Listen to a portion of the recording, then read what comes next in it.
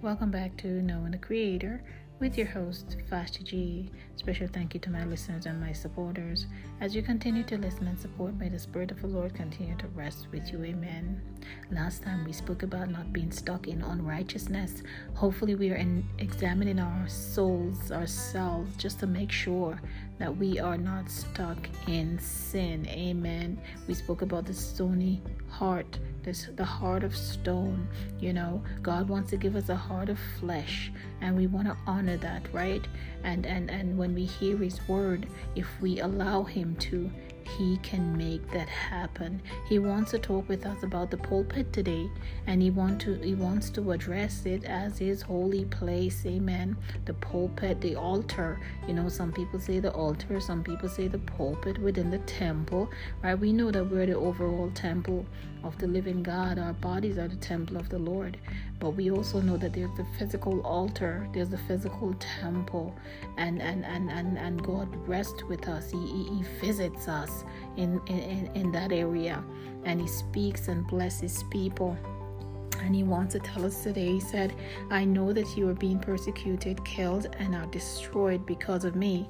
But do not forget that I am a just God, and vengeance belongs to me, said Almighty God. You do not have to use the pulpit to get even, because I, your God, knows what it is.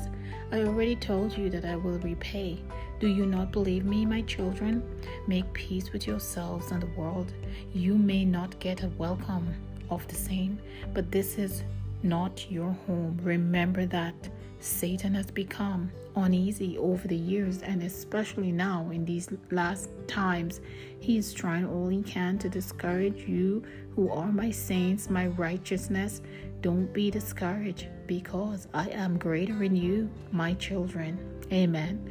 Do not use the pulpit to tell the world aggressively about your problems, and I know you have many. I already told you in the word that many are the trouble of the righteous, but I will deliver you out of all of them. You are afflicted because of me at times.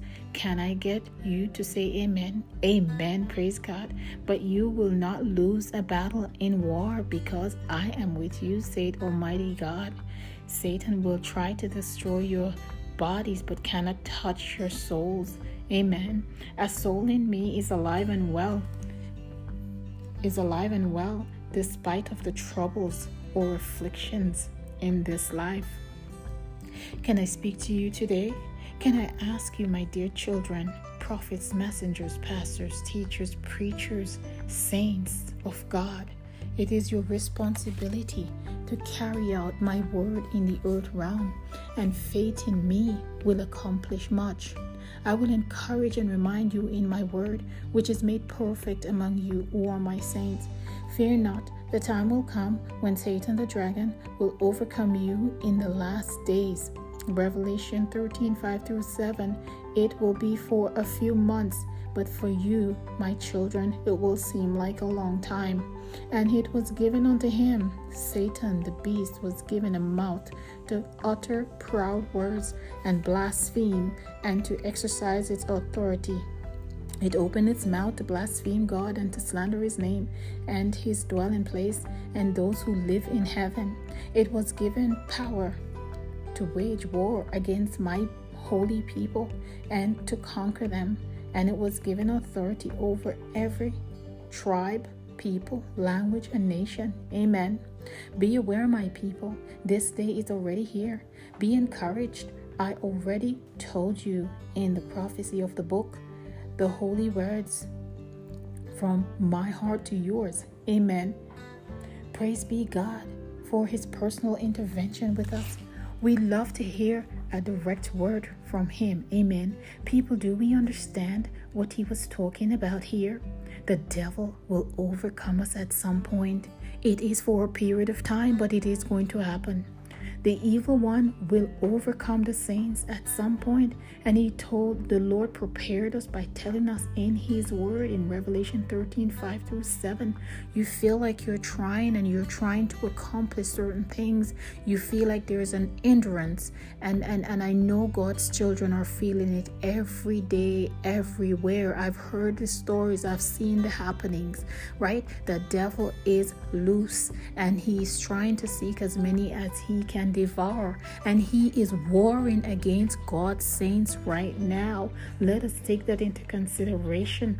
People speak and they offend the pulpit, the messengers, the prophets, right? And we can hear these things happening, and some of this aggression is coming back as a backlash from the pulpit because we are so upset with some of the things that the world is doing to the body of Christ, right?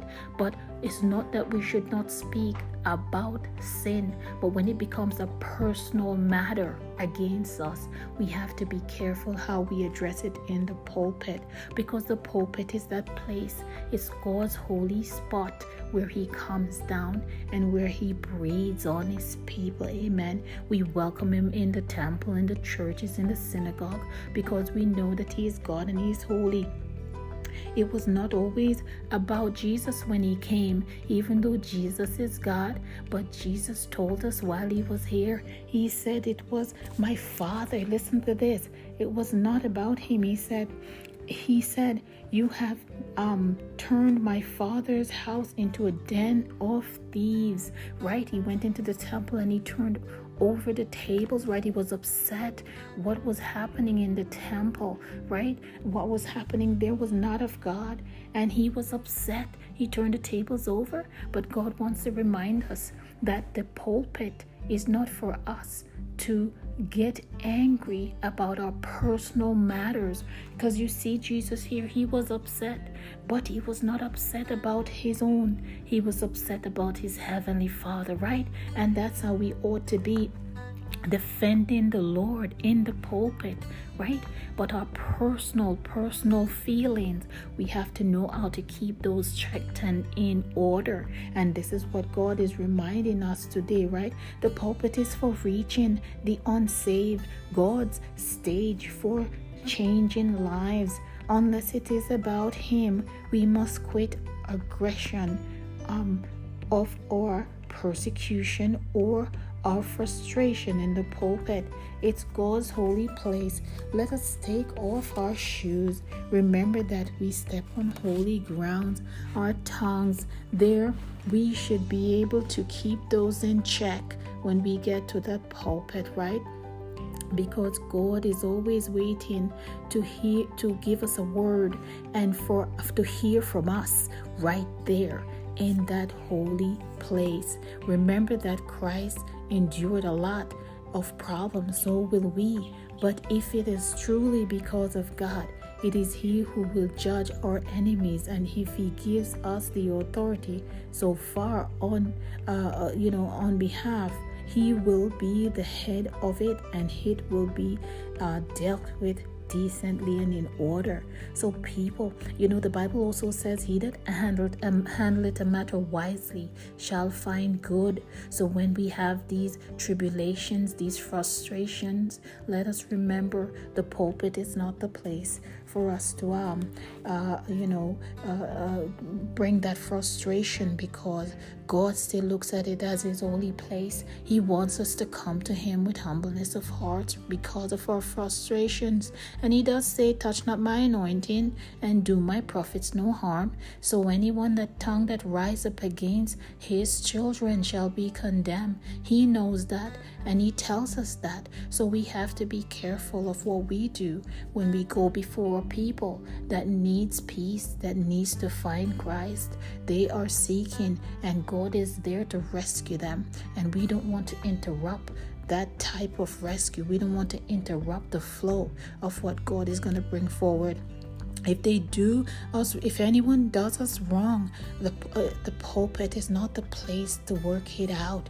Amen. Praise God. Yes, not that we can mention some things, but I mean to be aggressively, upset about a personal matter that the world may have against us. Sometimes the pulpit is not the place, and God is letting us know that it is a place where God makes the crooked straight. Amen. Praise God.